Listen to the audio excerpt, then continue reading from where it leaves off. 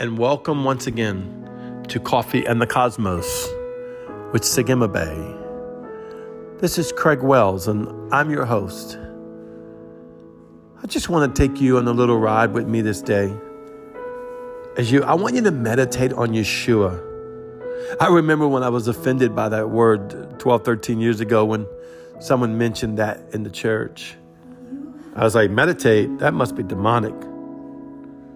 But now I read in the Word how David meditated before the Lord and pondering in his heart the goodness of his God.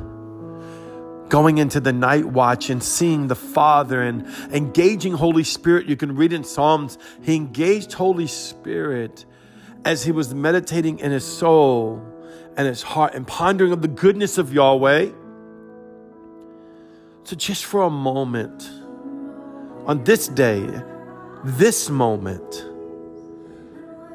find yourself in the secret place of God, in your bed, or maybe driving in your car, or at work, or on your couch, or out in the field, or wherever you're at. Just you and the one who knows you. He knows you.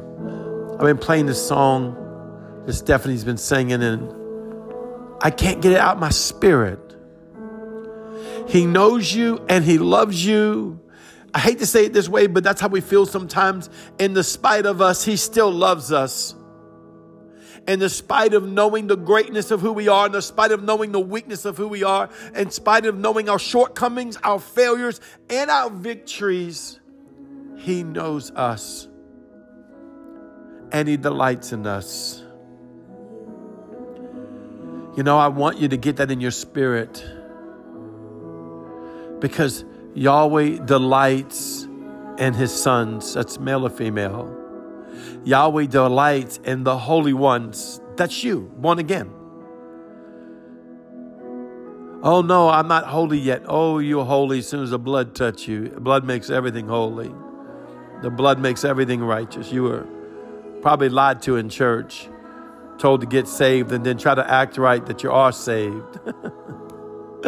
As if salvation can come from your actions. Well, brother, you know, if you're saved, you're supposed to act a certain way. No, you're supposed to grow into the likeness, the image of Yahweh, the Most High God, the glorious King. And it has nothing to do with your natural realm, other than it shall reflect through your natural realm of that time, the intimate time that you spend with the God that knows you. And that you come to the revelation that he knows you just like you are, and he finds himself delighting in you.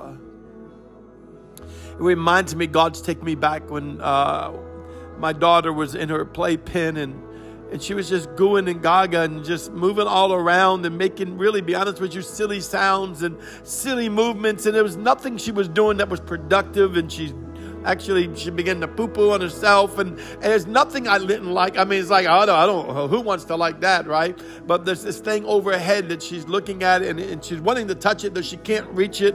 And it's like, you know, you're looking at this ball of mess with so much love and so much infinity of love that it doesn't even matter. You don't see nothing but the likeness of yourself in them, and you are so in love with them. What do you think God thinks about us? He does the same. Sometimes we're sitting in our dookie and playing on things we can't reach, trying to gather things to ourselves that's way beyond us, and we're just making a mess of it all. And he looks and he says, look, the image of me, the glorious image of me. And he says, Jesus, come look at your brother, look at your sister, look. This is why you died. This is why you brought heaven and earth back into alignment. This is why you went into the cosmic and grabbed the boundaries of heaven and the love of the Father and the will of Yahweh and the presence of Elohim. And you grabbed the boundaries of earth and all its unrighteousness and wickedness, and you joined them together on your back, and you redeemed them to me, that they may become sons of the Most High God, kings and priests unto their God, and all glory belongs to Yeshua the Christ. For now the Father looks and says, look, that's my son. Look, that's my daughter. That's my son. That's my daughter. I'm so in love with my sons and so in love with my daughters. And he just wants you to know that. He wants you to go into that intimate place. He wants you to go into that secret place.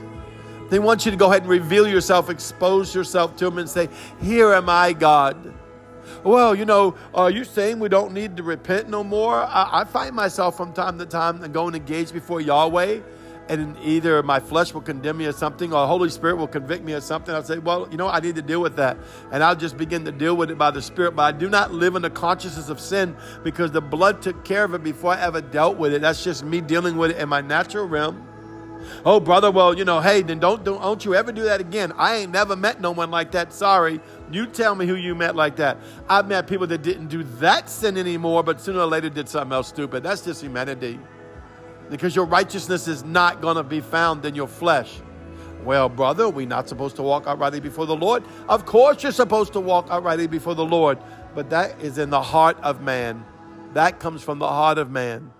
That comes from the very heart of man. The willing heart of man, and then the rest works itself out by Holy Spirit.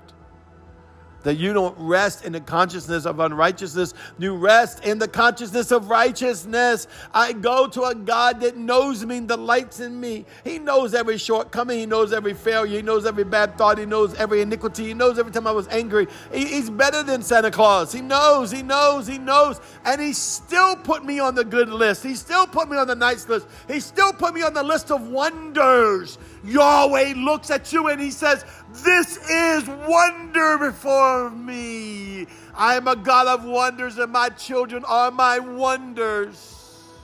Now I know you might be saying, yeah, sometimes God looks at me, shakes his head and wonder, what the world did I make? Let me tell you, I felt like that too in the church and made sure I felt like that.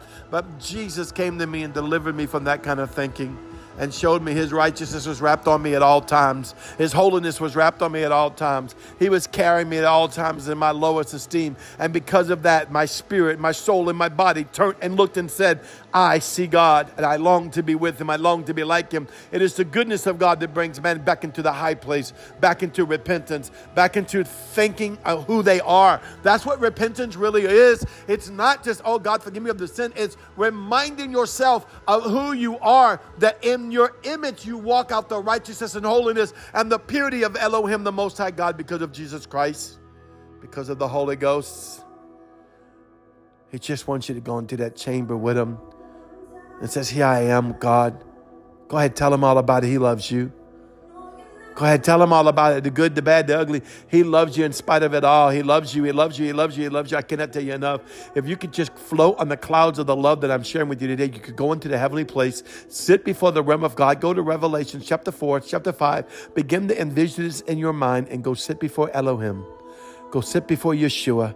Go sit before the one on the throne and be seated in Christ Jesus. Go into the mountain of the Lord and dwell in Zion. Think from Zion. Live from Zion. Well, this is Sagima Bay, and I ask you to come with me to my Father's house, where there's shouting and there's singing and there's rejoicing and there's laughter and there's glory. Thank you, Yahweh. You never let me forget that song. Me and my brother wrote that song when we were 10 years old. Come and go with me to my Father's house. And now I get to go in.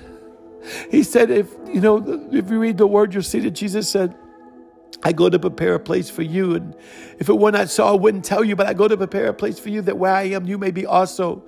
You can be also now because of the blood of Jesus. Well, this is Sagima Bay. Once again, I love you so much. You are so beautiful. Shalom.